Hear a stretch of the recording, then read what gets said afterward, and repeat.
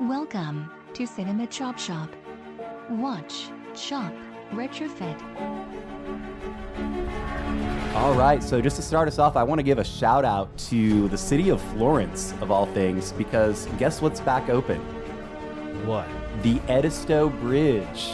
So it takes me like a third as long to get to the Chop Shop now. But this is not a public works podcast. Welcome to Season 7, Episode 14 of Cinema Chop Shop. This is a movie podcast that concedes that remakes are going to happen, so why shouldn't movie buffs like us decide who is recast in those iconic roles? My name is... Hardcore Travie, a.k.a. Desperately Seeking Travis, a.k.a. Travis, where's my car? Travis, where's my car? What does mine say? And I'm joined here in the shop by my co-host and co-producer, Shaun the Sheep Movie, a.k.a. Shaunastasia, a.k.a. Mulhall Shaun Drive. We are also extremely excited to welcome back to the show Chop Shop regular, Chelf Less, a.k.a. Chellbound, a.k.a. The Clouded Cello. Thank you for being here, ma'am. Thank you for having me. Further description of the show, the tagline at the top says, watch, chop, retrofit, because essentially that's what we do here. We watch older movies, sometimes classic films with iconic actors, and then we retrofit them by tweaking the design with new parts. Quick disclaimer, we're not actually in favor of the remake, reboot, sequel-dependent cinematic culture. Fuck that noise. This is more of an exercise in satire and irony. We try to be funny. And sometimes we succeed when we remember. When we remember. Very good. That brings us into our first segment, which is movie news. And this is where throughout the week we try to pay attention to stories that pertain to our subject matter and that our listeners might find interesting. And we do have to start it off with an RIP this week. British actor Ben Cross has died at the age of 72. He broke through as Olympic runner Harold Abrams in the Oscar-winning 1981 film Chariots of Fire. Appeared in 2009's Star Trek and recently completed filming the horror movie The Devil's Light. RIP and rest in power to Ben Cross. Next, Daniel Dae Kim and Randall Park team up for an Asian American-led heist film at Amazon Studios. The log line is being kept under wraps, but what we do know is that it will be loosely focused on a reunion of high school friends who'd come together in a nod to the classic fun ensemble heist films. And I can't remember the screenwriter's name, but he's also a man of Asian background. Oh, cool. Next, Guillermo del Toro's Pinocchio, which he's stated will be a much darker, grittier take on the classic fairy tale, casts Cate Blanchett alongside Stranger Things and Watchmen stars. And the Stranger Things star is, I always say his name wrong, Finn Wolfhard? Sure. Wolfhard. Finn Wolfhard. And Tim Blake Nelson, who's recently been in Watchmen and a ton of other stuff. He's in Oh Brother, Where Art Thou? And always a treat. In fact, he directed a movie called O that was an adaptation of Othello by Shakespeare, but it's in contemporary setting. Next, this is a rough one. Rose McGowan accuses director Alexander Payne of sexual misconduct. So Alexander Payne, director of The Descendants and Downsizing, has been accused by Rose McGowan of sexual misconduct in a tweet Monday morning. The actress, whose powerful allegations helped bring Harvey Weinstein to justice, accused Payne of sexually inappropriate behavior with her when she was 15 years old. In a tweet, quote, Alexander Payne, you sat me down and played a softcore porn movie you directed for Showtime under a different name. I still remember your apartment in Silver Lake. You are very well endowed. You left me on a street corner afterwards. I was 15. So it's disappointing because I appreciate some of Alexander Payne's work as a director, but this is fucked up. Yeah, that's...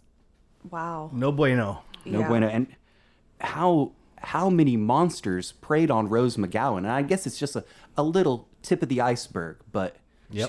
she's the one who's coming out and being super vocal about it. So hats off to her.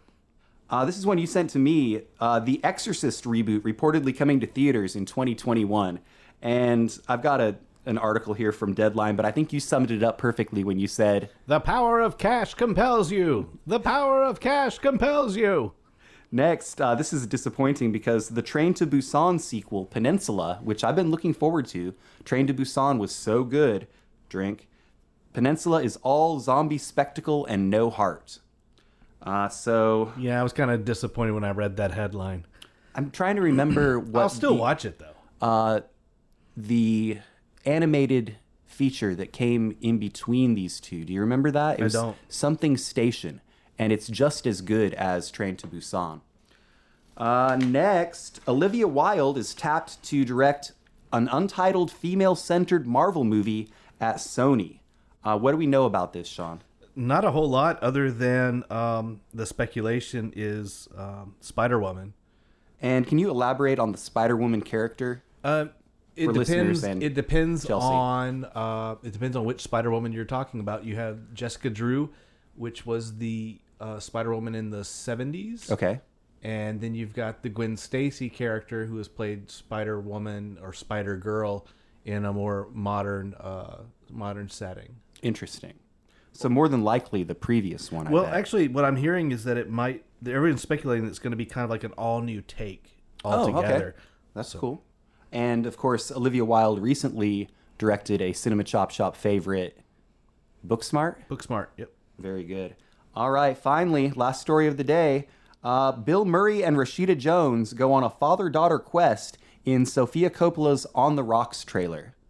I haven't seen the trailer yet, but I love the idea of Bill Murray and Rashida Jones playing opposite each other as a father-daughter team.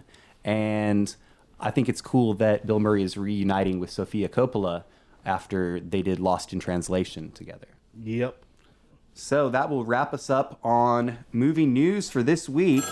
And do you guys have a ringing in your ears, or is that just me? That must mean that it's time for the Department of Corrections Department with Chief Corrections Officer Dana.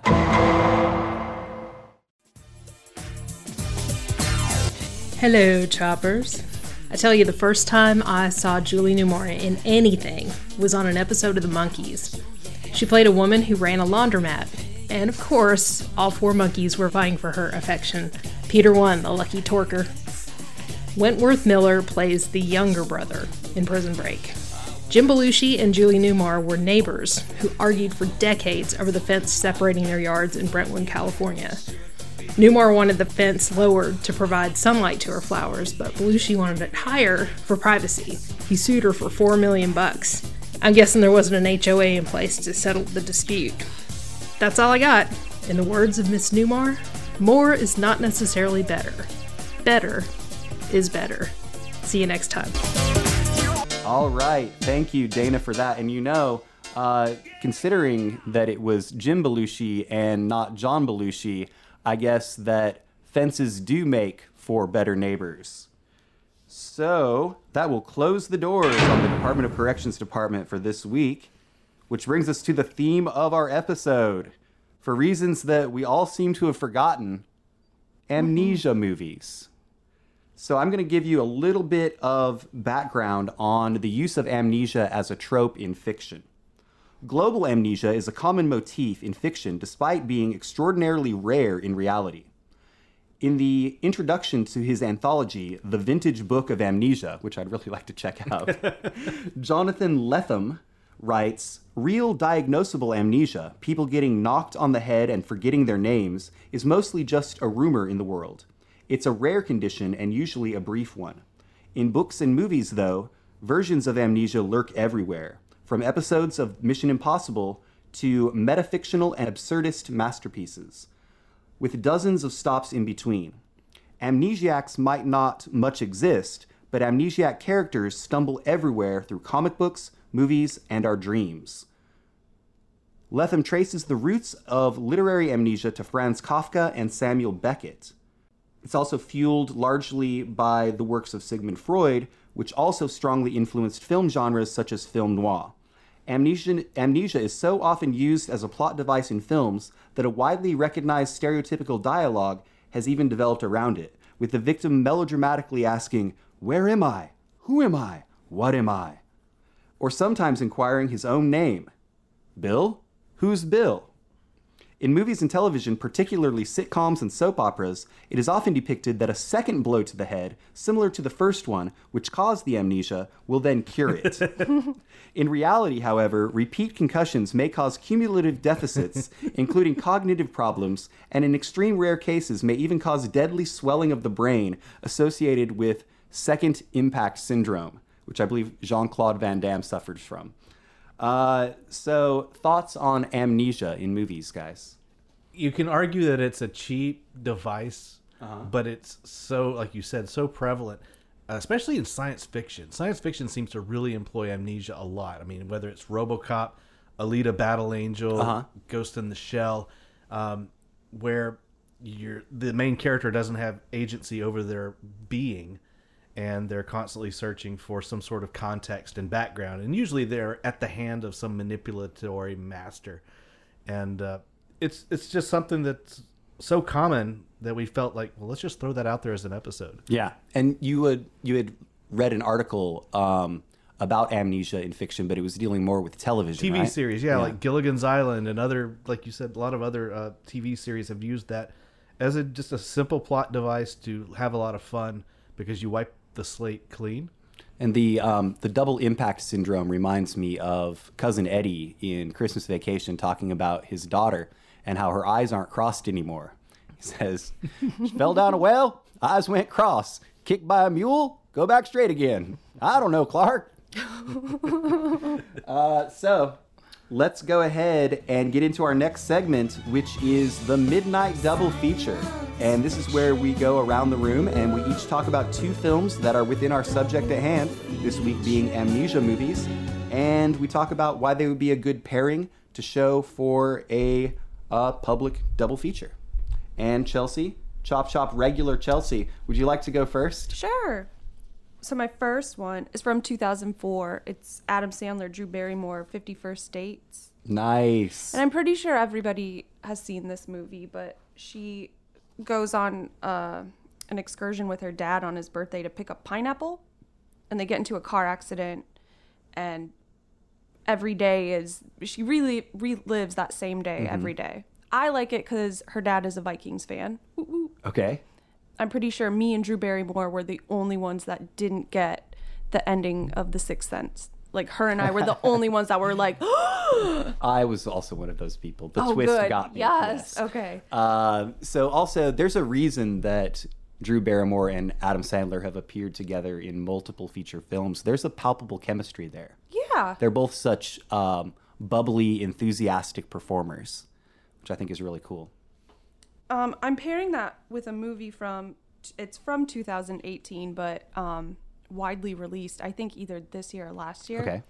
And I don't really want to give anything away because I think you should watch it. Okay. It's called Hippopotamus. Hippopotamus. It's a dark version of 50 First Dates. You forgot your first feature. Yeah. I don't want to give anything away. You should watch it. It's really good. All right, sounds good. I definitely will put that on my list. Sean, what are you thinking about for a double feature this week? I'm going to go with two James Garner movies. Nuh-uh. Apparently James Garner liked Amnesia because he made one in 64 and one in 66. Maybe he just forgot about the first one he made. Well, these are very different films. The first one's called 36 Hours. And I think this one would actually pair really well with The Manchurian Candidate. Well, okay. Not necessarily an amnesia movie, but definitely a memory loss film. 36 Hours features Garner as an American major during World War II who gets abducted by the Germans, knocked out, drugged, and they kidnap him.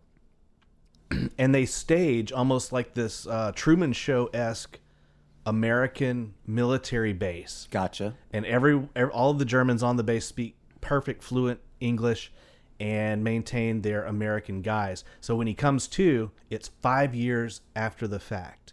And the Americans have won World War II, and they want to debrief him after he's come out of his amnesia. They want to take his pants off? He's been like Rip Van Winkle, essentially. Okay. They want to debrief him, yes.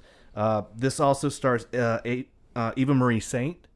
We've talked about her before. Yep, Rod Taylor, who we've talked about before as well. So they try to get him to recount the plans to storm the beaches at Normandy. After he kind of initially spills that, he begins to pick up little details that clue him in what's going on. There are a lot of newspapers about the American victory, but there are no books about it. Oh. Then while he's on the base, he speaks to one of the guards, and the guard salutes, and he clicks his heels together. And so he's like, something's up. So things start to unravel from there, and his allies come from strange places, and it's a cool movie. I really liked it. I really liked the concept, and it should be better known than what it is. I'm following that up with 66's Mr. Budwing. Mr. Budwing.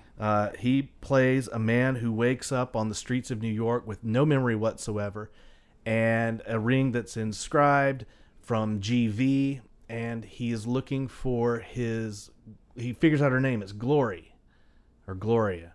Okay. And he starts running into all these women, 4 different women, Angela Lansbury, Jean Simmons, Suzanne Plachette. Very nice. And so he starts to piece his memories back together using these women, trying to figure out, is this the woman that I love? Is this the woman that I love? And he pieces his memories back together until it finally comes full circle. It's all of them. No, it's not all of them. But a cool movie with some cool cast members. Nichelle Nichols is in it in a very small role. Okay. I really liked it. I thought it was a good one as well. So, James Garner, Amnesia. Who knew? That is fun. All right. So it's funny you brought up The Truman Show, because I went with a pair of Jim Carrey Amnesia movies. The first is Widely Panned, which I think is a little bit unfair. The reason I think that it was not well received was because it was his first dramatic role after doing so many comedies and being known as the kind of Jerry Lewis of his generation. But it's called The Majestic from 2001. It's got a 42% on Rotten Tomatoes, directed by Frank Darabont. Rising Hollywood screenwriter Peter Appleton, played by Jim Carrey, is blacklisted in the early 1950s Red Scare. Following a drunken car accident, he wakes up with amnesia near the small town of Lawson, California, where the residents mistake him for Luke Trimble, a local boy declared missing in action during World War II. As Peter helps Luke's father, Martin Landau, and high school sweetheart Laurie Holden reopen the town's sole movie theater, questions arise about his true identity and motivations. Did either of you see this, The Majestic? I've never seen The Majestic. I haven't either. It's pretty interesting. Very off key for the time in his career. Frank Darabont is tied to the early seasons of Walking Dead, if I'm not mistaken. He might be. I don't know. Dana. So then I'm pairing that with a much more well-received film from 2004 called Eternal Sunshine of the Spotless Mind. This is one of my favorite movies. I love this movie. It's very great. Ethereal, very out there, not very uplifting, but a good movie all the same. 2004, 93% on Rotten Tomatoes, directed by Michel Gondry.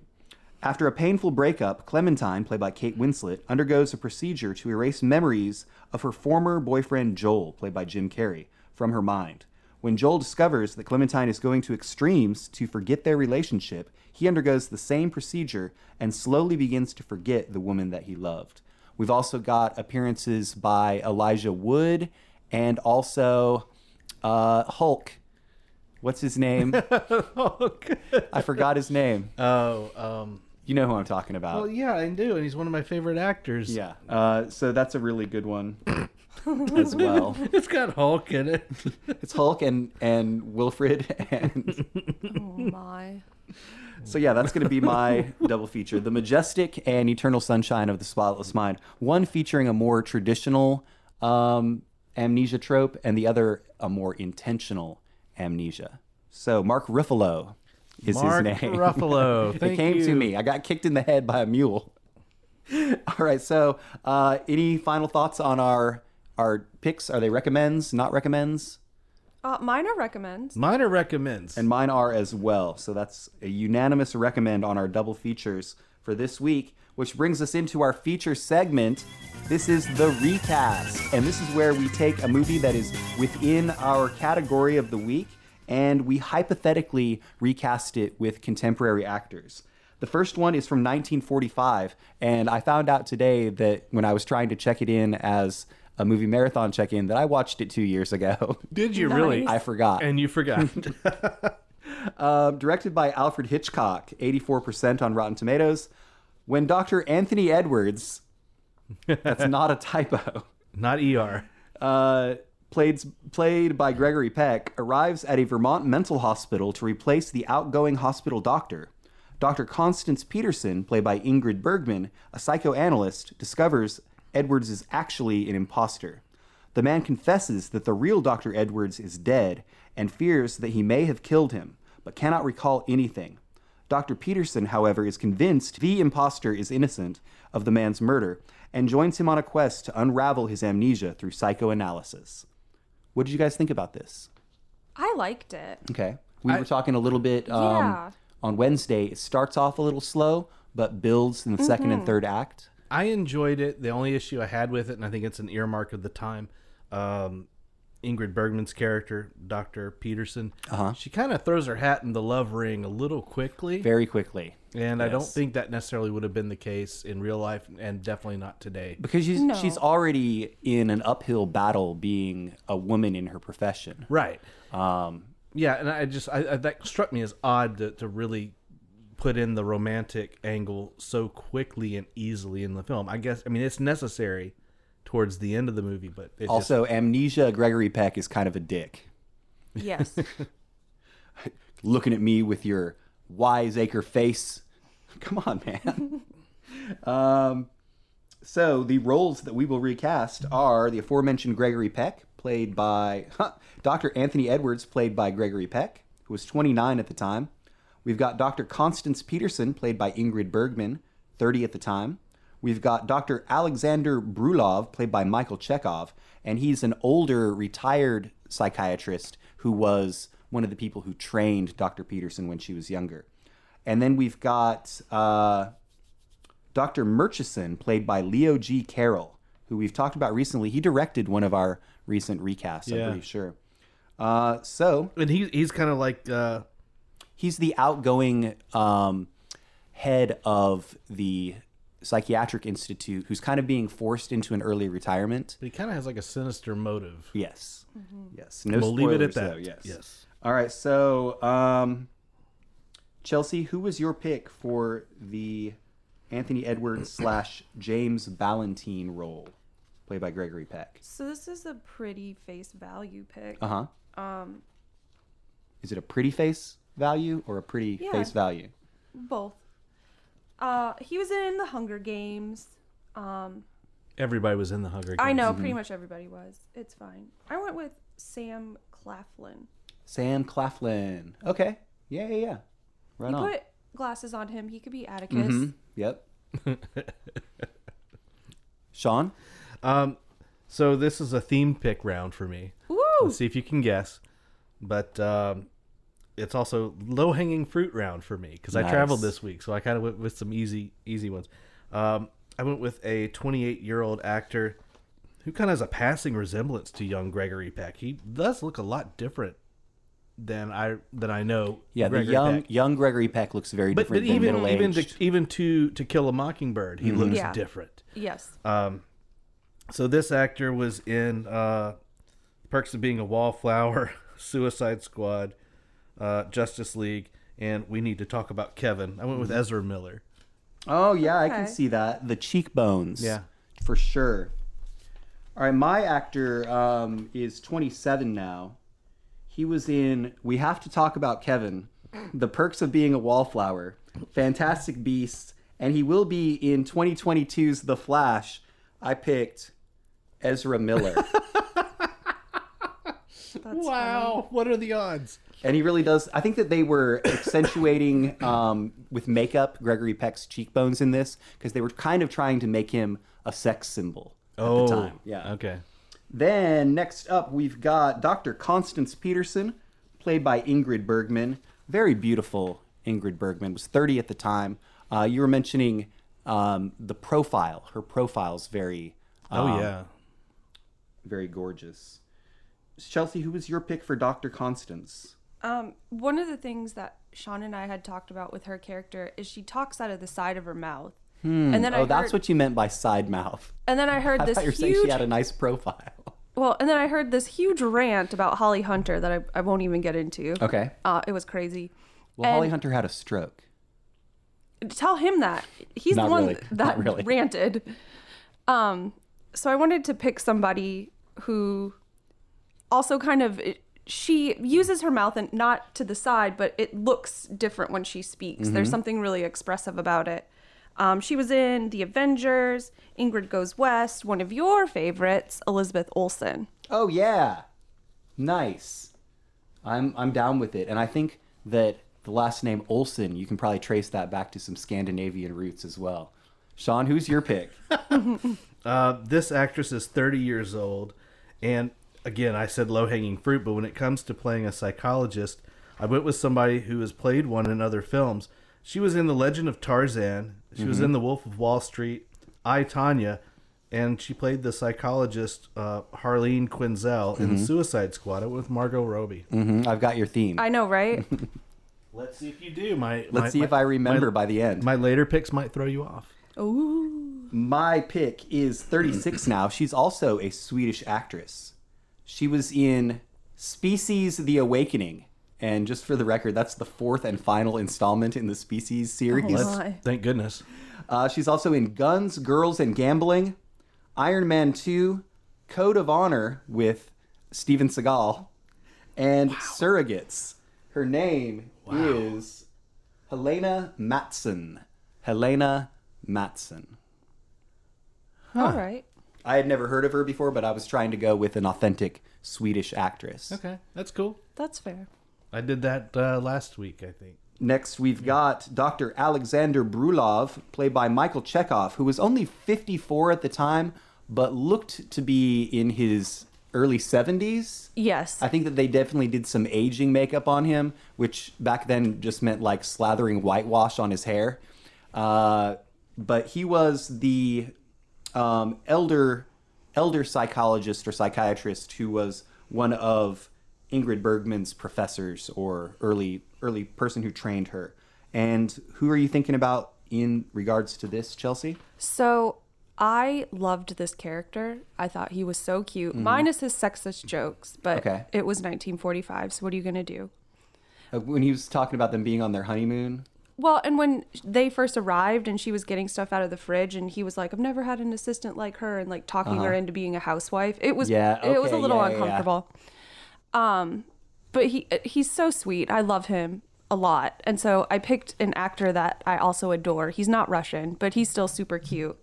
I went with Richard Dreyfuss. Oh, yeah. He's so cute. I love him. Michelle and I rewatched Jaws this past week man, because yeah. it was Shark Week. And so they were doing it at the drive-in, but we didn't go to the drive-in. We just watched it at home. It was a lot of fun. Sean, who is your pick? Well, as I said, Dr. Brulov, Michael Chekhov was only 54, so I went with a 74-year-old because I felt that it would probably be more dead on. He was in the film Flash Gordon. He was in the TV series Penny Dreadful. He played a Russian in the TV series Chuck. And he was in the TV series Doom Patrol, as well as some James Bond films. I'm with Timothy Dalton. Timothy Dalton's awesome, dude. I keep forgetting how old he is now. That's crazy town. We cannot forget that he was the bad guy in The Rocketeer. Mm-hmm. And he was also in Hot Fuzz. Hot Fuzz. I get his character in the Simon Pegg movies confused with Pierce Brosnan's character at The World's End. Yep. Both previous Bonds. All right, I like that. My pick for Michael Chekhov is 49 now, so I went a little bit younger. We're going to have to age him up even more. He is a Russian-born American actor. He was in the TV show The Americans. He's in Once Upon a Time in Queens and Ace the Case. His name is very Russian.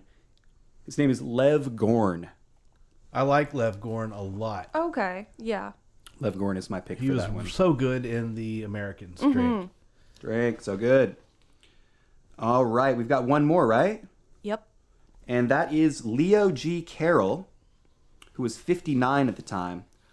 English actor, best known for his roles in 6 Alfred Hitchcock films, including this, Strangers on a Train, and North by Northwest, and in 3 television series, Topper, Going My Way, and The Man from U.N.C.L.E. In this, he's playing Dr. Murchison, head of Green Manors. Chelsea, who did you go with for this? So he's a bad guy who wears really amazing suits. So this was a no-brainer for me. I went with Robert Englund. Oh, cool.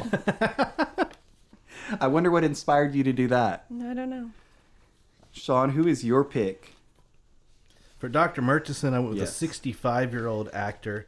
He's been in everything. Mm-hmm. So I'm going to go with a few that might not be high on the list for you. He was in Siberia. He was in Togo.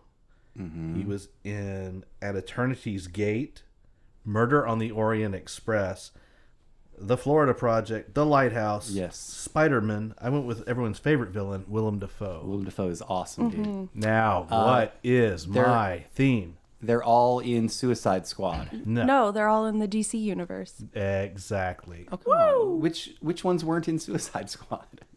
Timothy Dalton is... Everybody's in Suicide Squad. Timothy Dalton's Niles Calder in Doom Patrol. Okay. And All DC Willem Dafoe people. is... He's in Spider-Man. He's in Spider-Man. Why can't I think of That's the name? Marvel. He's in not, Batman versus Superman, Dawn of Justice. Nope. He's in Justice League. Nope. Give up? Yes. Yeah. He was in Aquaman. Oh, that's right. He was Volko. Man. All right. So Damn it. my pick is 61 now. He's an English actor as well. He's probably best known for playing a doctor. He was also in The Night Manager, Avenue 5, Stuart Little, and House. His name is Hugh Laurie. Nice. I like it. Hugh I Laurie. love it. He was born to play this role. And final thoughts on Spellbound. I liked it. It's worth watching. I think it is worth a watch, maybe even every couple years. Apparently, and you forget. Well, one thing that we didn't mention was the dream sequences. Oh, yes. Of course. Thank you for bringing that up. You're welcome. Salvador Dali inspired dream sequence. They are cool. And I think I might have imagined this. I might have misremembered it, but I think that Dali actually had something to do with those segments. I think he at the very least had to sign off on it. Yeah, I mean, he got credit in the film Dream Sequences inspired by Salvador Dali, which I thought was really cool. Yeah, it was really and good. obvious. Yeah. But yeah, that was fun. If you're going to play around with psychology and Yeah. dream, I mean, that's great. Who better? All right, so with that, we're going to head into intermission, but not before we say, let's all go to the lobby. Let's all go to the lobby. Let's all go to the lobby and get ourselves some ginkgo biloba. That's a fun word. It really is. All right, Chop Shoppers, thank you for bearing with us during intermission. This is your host, Travis, and I just have one question for you, Sean. What is one way we could make our podcast more prominent? Oh, if our listeners would rate and review us on iTunes. Rate, review, and subscribe to us subscribe. on iTunes, And pin your friends down and force them to do it. make them go ahead and do a review. We're very under-reviewed. Like make it a whole pyramid scheme, get the people under them Yeah. to do it, and a multiply that. Podsy scheme. Oh, I like it. Yes. You folks who are listening right now, it would be fantastic if while you're listening or right after, you don't have to stop the show, don't stop the show. But if afterwards you could go to iTunes and give us a review or a rating, that would be awesome as well. Or on whatever podcatcher app it is that you're listening to us. We're on a few of them. And also, be aware of our online presence. We have a Facebook page. It's facebook.com/cinemachopshop. We're hosted natively online on Podbean. It's Cinema Chop Shop on Podbean. And our Twitter handle is @Cinema Chop Shop. We do a lot of stuff on there, like our movie marathon, where Sean consistently kicks my ass. Also, our email address is cinemachopshop@gmail.com. You can email us anytime. We check it frequently. The beers that we check in after intermission, you're about to find out about some, are always checked in on Untapped. That's UNTAPPD, and we are Cinema Chop Shop on there. Once again, thank you to you, the listeners. Thank you for tuning in, and enjoy the rest of the show. And now, on with the show. All right, welcome back, Chop Shoppers. Chelsea just needed to pee in the yard real quick. Oh, no, I've never peed in the yard. Thank you for bearing with us. And when we come back from intermission, what do we like to do, Sean? Beer check-ins. And this week, we've got a recent canning from Seminar Brewing. That's seminarbrewing.com. It's some beer that we've had before, but never canned before, correct? That's right.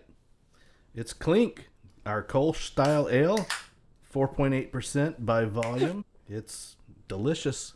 I think this is actually plenty cold. One thing I've noticed that with the plastic wrappers or plastic labels on cans, they don't feel as cold as they actually are because you've got that insulatory factor of the wrapper. But yeah, this is great. So I'm excited about this. I hope the people who have not tried Clink get a kick out of it. It's one of my favorites. And hopefully we'll still have this available for the Oktoberfest at Seminar Brewing on October 10th. So yeah, we hope that this will be around. If not in cans, I think that we'll have kegs. And also there is a Marzen that's in the works. By the way, I did get to try the new peanut butter porter Wednesday, and it was quite nice. Good. Glad you liked it. While we enjoy that beer, let's go ahead and get into the 2020 movie marathon. And this is an exercise in fortitude, if we can remember. We check them in on Letterboxd and Twitter. I check mine in on Twitter with the Cinema Chop Shop handle, and yours are at A Windowless Van. That's right. It is, as of this recording, the 234th day of the year. I'm on number 293. Sean, where are you? 300. Wow. The movie with Gerard Butler. That's your most recent check-in. This is Sparta. And Chelsea, how many have you seen? I'm on 234. Once again, no concrete evidence of that. And so my first check-in this week is going to be a movie that was recently covered on one of our peers' podcasts, How Did This Get Made? It is a recent film from 2020 called Money Plane. Oh man, this movie is so bad. Recently discussed on How Did This Get Made? Stupid, silly, fun heist flick. Directed by Andy Lawrence. Starring him and his brothers, Kelsey Grammer, Denise Richards, and Thomas Jane. So did you watch it? By his brothers, you mean Joey Lawrence. Whoa. Yeah, I watched it. And Kelsey Grammer is turning into Fred Thompson. That's right. Did you check this one in? Yeah. In recent weeks? Yeah, about 2 or 3 weeks ago. Airplane movies episode. Ah. Didn't you watch it for that? It wasn't an airplane movie. No, that was too long. It was just ago. That's when it was on Marco Movie Marathon about 2 or 3 weeks ago. Okay. All right, so that's my first check-in. Cool. I'm going to keep it all amnesia movies. Okay. I'm going to check in Hardcore Henry. Nice. This is basically a first-person shooter movie. It is. Yeah. And I said, if you love Russia and you love POV parkour, this is the movie for you. Yes. It was so Russian, I expected to see Trump in the background of the strip club getting pissed on. Getting pissed off because of the bottle service, the price of the bottle service. No, just getting peed on. Pissed on. Pissed on. Okay. Golden showers. Gotcha. It's okay. I mean, it is exactly what it says it is. It is a video game come to life. Yeah. And ultra violent, ultra graphic. And it's got the guy from District 9 and Chappie. Yes. Playing multiple characters, but it's the same person. I liked it whenever it came out. I'm interested to go back and see my review. But for what it was, I thought it was pretty fun. It's only 5 years old, and I felt like it came out much further back than that. I thought it came out more recently. Oh, well, there you go. I have one check-in. And What is it? I've checked it in before, but it feels relevant to this episode. Okay. It's a documentary on Netflix called Tell Me Who I Am about somebody who actually suffered amnesia. Okay. They're twin brothers. Yes. I love that. Did you watch it yet? I'm pretty sure I did. Yeah. Because you were on the fence, and I was like, no, watch it. I might have, but I can't remember. It's good. So, my next check-in, thank you for that, Chelsea. You're welcome. My next check-in is number 289, How to Build a Girl from 2019. Rising comedic star Beanie Feldstein from Booksmart and Lady Bird continues to impress. In this, she's a teen girl from a lower-income family. She reinvents herself as rock critic Dolly Wilde, initially to try and help her family. But she finds that her natural writing style is not what people want. And so she starts doing these really scathing reviews of all these musicians. It's interesting that it's not quite as laugh out loud funny as Booksmart, but there are some moments, especially when she begins discussing her sexual awakening. So yeah, it was fun. Also, Alfie Allen and Lily Allen make appearances. Oh, cool. Alfie Allen in a much bigger role. He's the male lead. Lily Allen is playing a talking picture of Elizabeth Taylor on the wall. Yes. The artwork, the movie poster, I guess you'd call it, really draws me in. I was really intrigued about this movie just from the photography. Yeah, it was good. It's a good date movie. How about that? I'm checking in a stinker from 2011. It's called The Family Tree. Okay. And it's got Dermot Mulroney. Not Dylan McDermott? No. Dermot Mulroney. And Max Theriault. Theriault, however you pronounce his name. Theriault, the Prime Minister of Canada. And a lot of other people. But if you can imagine American Beauty without the beauty, then throw in amnesia, you kind of get the feel for this. So he can't remember wanting to fuck that paper bag? No, it's plastic bag? It's not him. It's his wife who's suffering from amnesia. Okay. But a lot of family drama surrounding it. And it's super contrived. There are a lot of subplots that kind of converge at the end. And you see it coming from a mile away. So it's kind of a disappointment. Gotcha. All right, my final check-in for this week is going to be number 291. It's called Notzilla from 2019, and it is a very silly, tongue-in-cheek send-up of the Japanese kaiju films, and it's intentionally poorly dubbed and filled with puns, so obviously I was on board. And, Notzilla is harmless unless you give him beer, and then he grows really big and drunkenly destroys things. Oh, no. It was a lot of fun, so I'm going to recommend that. I'm recommending the final two. Notzilla, How to Build a Girl, but I'm not recommending Money Plane. Okay. My last one is called Sullivan's Travels, and this is on the Criterion Channel.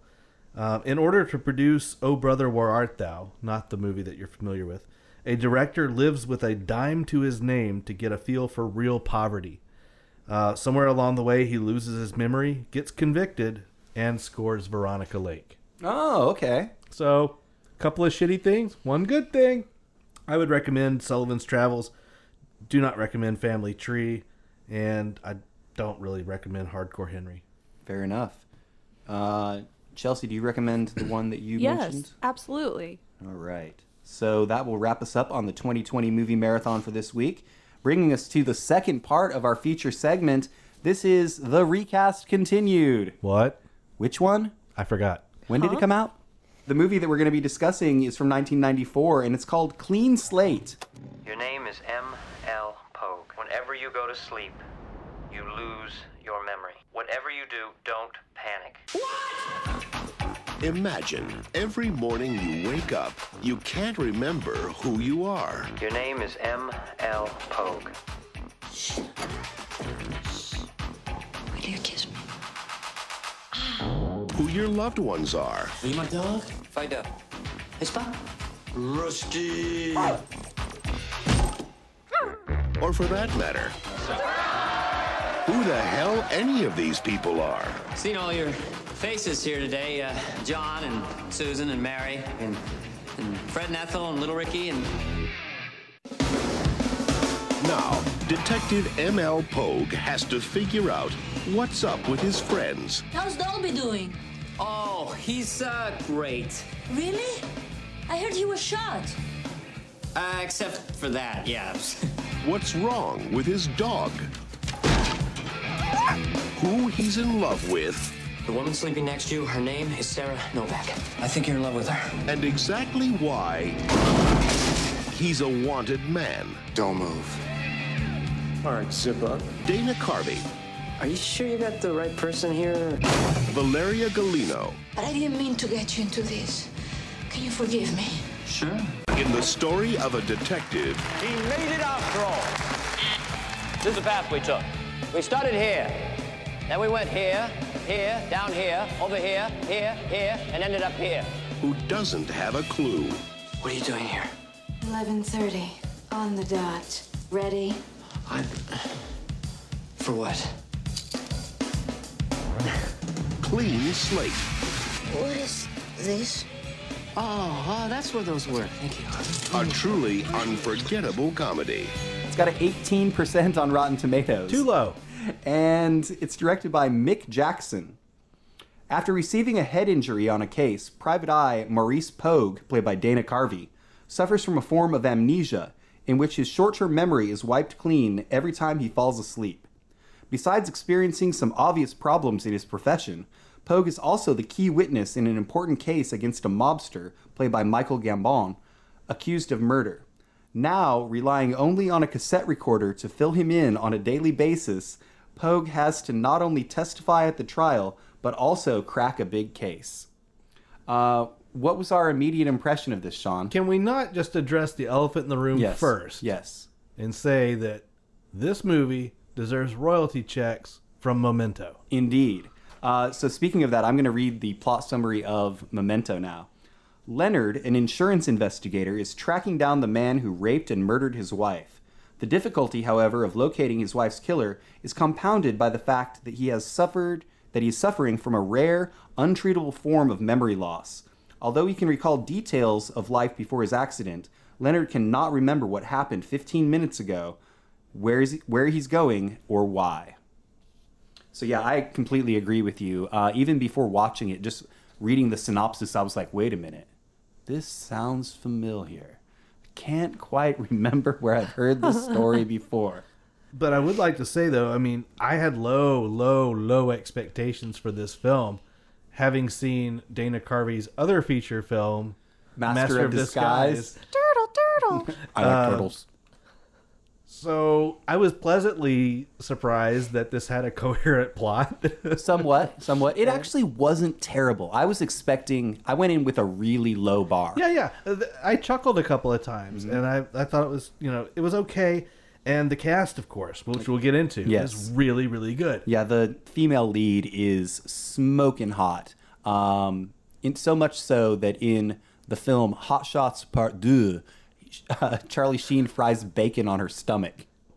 The cast that we will be recasting. Yeah, we'll get into that. First, we've got Maurice L. Pogue, played by Dana Carvey, who was 37 at the time. We've got 39. Don't forget your timing. I changed it to 37 because it's 39. All right, he's 39 years old. And then we've got the female lead, Sarah Novak, played / Beth Hawley, who is the love interest / client, played by Valeria Golino, who was 31 at the time. Yes, sir. I'll jump in. When you said Sarah Novak, it triggered a memory. When he said Sarah Novak was her name, I was like, wait a minute, that's like a very Alfred Hitchcock-esque name. Kim Novak.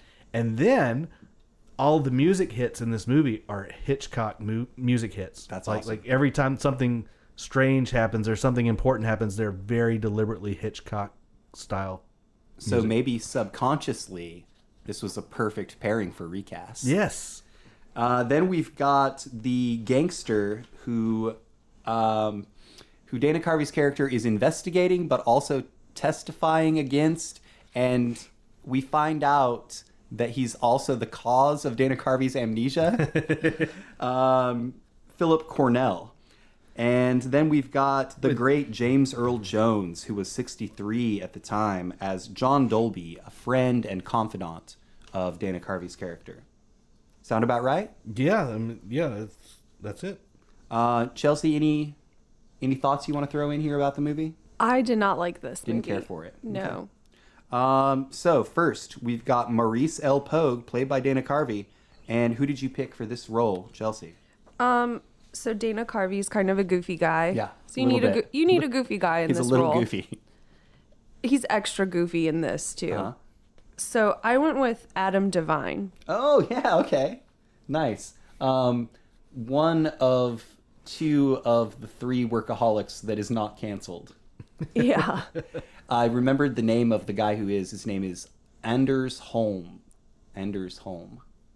All right, Sean, who were you thinking about? I went a little bit older, and as I was watching the film, the actor's face just really registered with me the way Dana Carvey was playing this part. He was in The Way, Way Back. Nice. He was the writer of The Descendants. He was in Bad Teacher. He was in Club Dread, but he was also in that TV series with Dakota Johnson, Ben and Kate.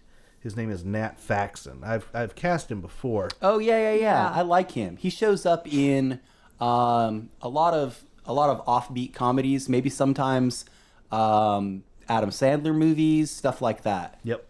Cool deal. All right, my pick is also a goof. It was a goof. He's 32 now.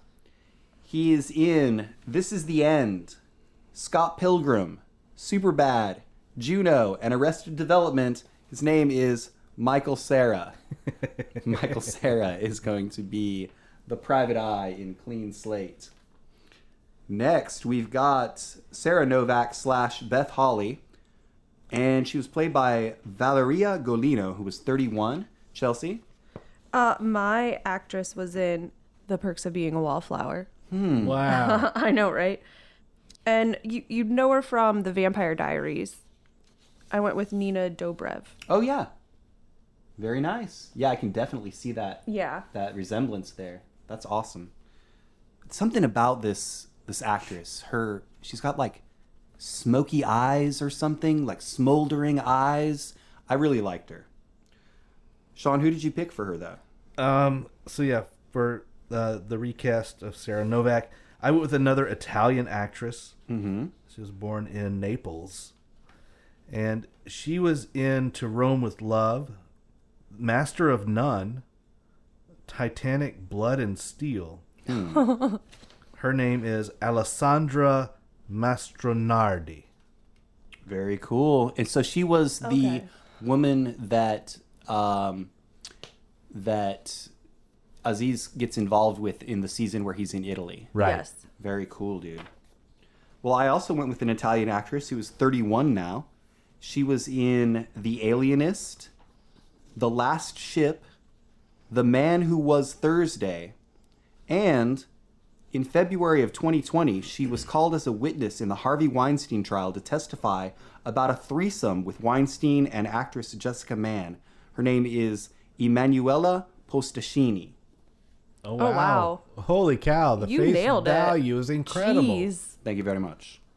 You see, what I do is I look at the face, and then I look at the other faces. Next up, we've got the gangster, Philip Cornell, played by Michael Gambon, who was 56 at the time. Chelsea, who did you pick for this one? This is a shout out to my girl Allie, also known as Sean's wife, but really Sean's lovely wife. My BFF first. My actor was in Grease 2, Empire Records, and some other stuff. I went with Max Caulfield. Oh yeah, definitely. That's cool. That's good. I just wanted to mention, speaking of Allie, I appreciate you and Allie coming out to support me at trivia on Wednesday. That meant a lot, even though Sean was out of town. Oh yeah, That was 100%. nice. We had fun. All right, Sean, who is your Philip Cornell? Of course, Michael Gambon. It's really weird seeing Dumbledore playing this role. Yeah, we should mention that he was one of two people to play Dumbledore. Yes. So 55, I went with a 57-year-old British actor. We just talked about him, I think, last week. He was in Stockholm. The Catcher Was a Spy. I've seen that. But a lot of people just like him, and I do too, for his role in The Kingsman. I went with Mark Strong. Very nice. All right. I thought you were going to go with a different Mark Rylance. Yeah. No, I thought it would be cool to see Mark Strong playing a nasty gangster. Absolutely. And he kind of has a menacing demeanor, too. All right, my actor is from, well, he's 59 now. He's British. He's in Sex, Death, and the Meaning of Life. He's hosted the Golden Globes several times. And most people would know him for the British version of The Office, the original Office. His name is Ricky Gervais. Nice. Is it Gervais or Gervais? Gervais. I say Gervais because I'm fancy.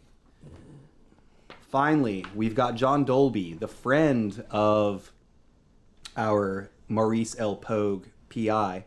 And he was played by James Earl Jones, who was 63 at the time. Early 60s. 63 is what I had. I got 63 here.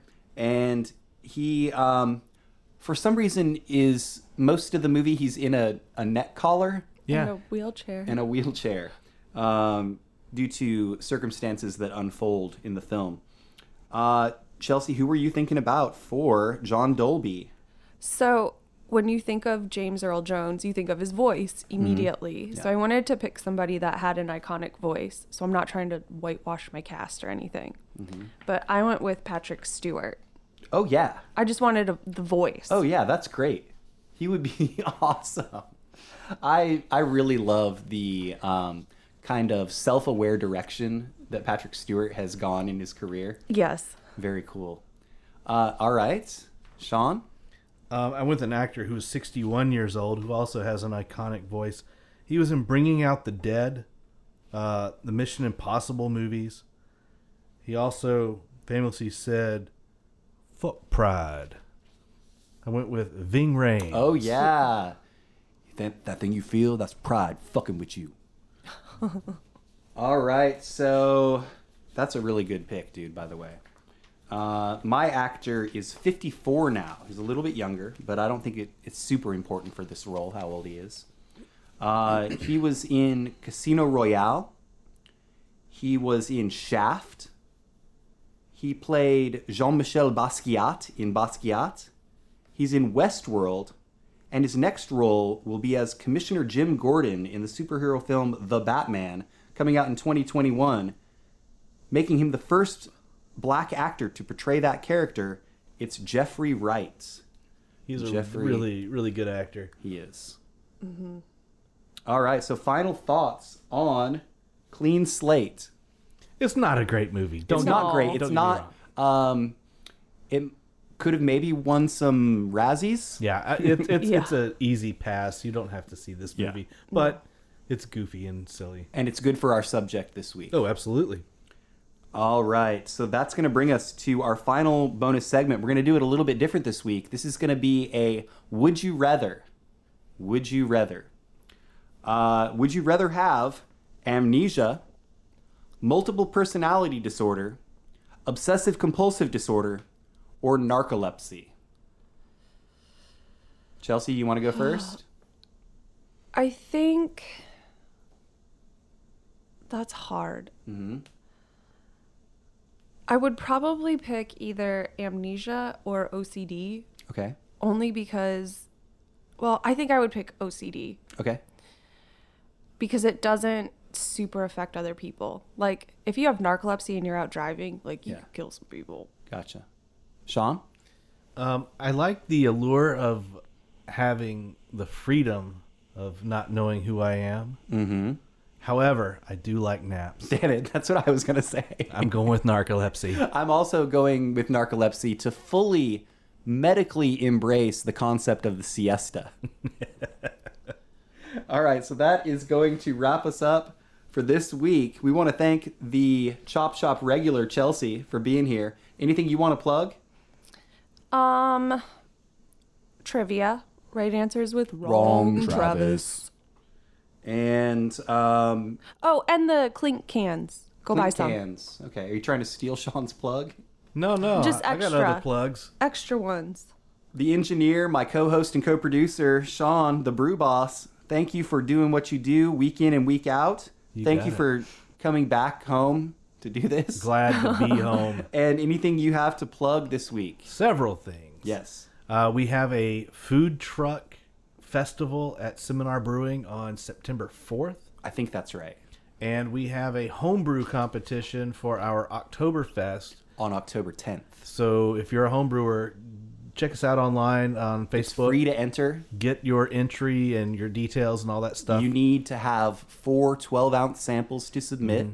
And I believe they haven't really set a cutoff yet. I think that it's right up until the day. Yeah, and we got some competition for the locals. There's a guy in Virginia who's a big fan of us, who's never even been to our brewery. He just follows us on Instagram.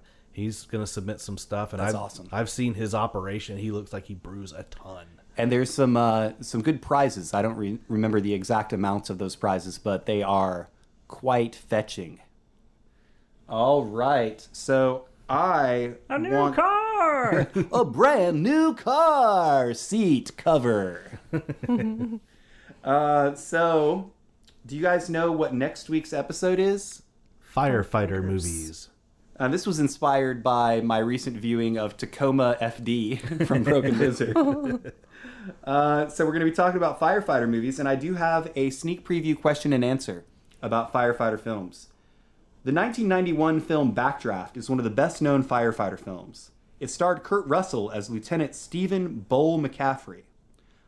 In 2019, a sequel was released, starring Joe Anderson as Sean McCaffrey, Bull's son. What 2 actors reprised their roles from the first film? What was the name of the movie? Updraft? Backdraft 2. I have no idea. That sounds terrible. Wow. Which 2 actors from the original Backdraft reprised their roles in the 2019 probably direct-to-video sequel? Jeez. Yikes. So I don't know. I mean, there are big names that I would say are probably not in it. Like who? Wasn't De Niro in this? He was. So I would say De Niro would say no to it. Right. God, who else was in the film? It's been ages since I've seen it. I don't know. So we're talking about William Baldwin and Donald Sutherland reprised their roles in Backdraft 2. I can buy William Baldwin. I'm surprised that their Sutherland roles is. as Brian McCaffrey and Ronald Bartel. So Donald Sutherland only agreed to be in the film if his first name was 1 letter away from his real first name. We want to plug the podcast itself. Please rate, review, and subscribe to us on your podcatcher apps. We're hosted natively online at cinemachopshop.podbean.com. The Twitter handle that we use to check in the 2020 movie marathon and movie news and each episode is at Cinema Chop Shop. We are on Facebook. We're Cinema Chop Shop on there. Our email is cinemachopshop@gmail.com. And the beer that we checked in today, the Clink Kolsch, will be checked in on Untappd. That's UNTAPPD. And we are Cinema Chop Shop on there as well. Finally, thank you to you, the listeners, the Chop Shoppers out there. And please remember to watch, chop, retrofit. And don't forget to tip your bartender.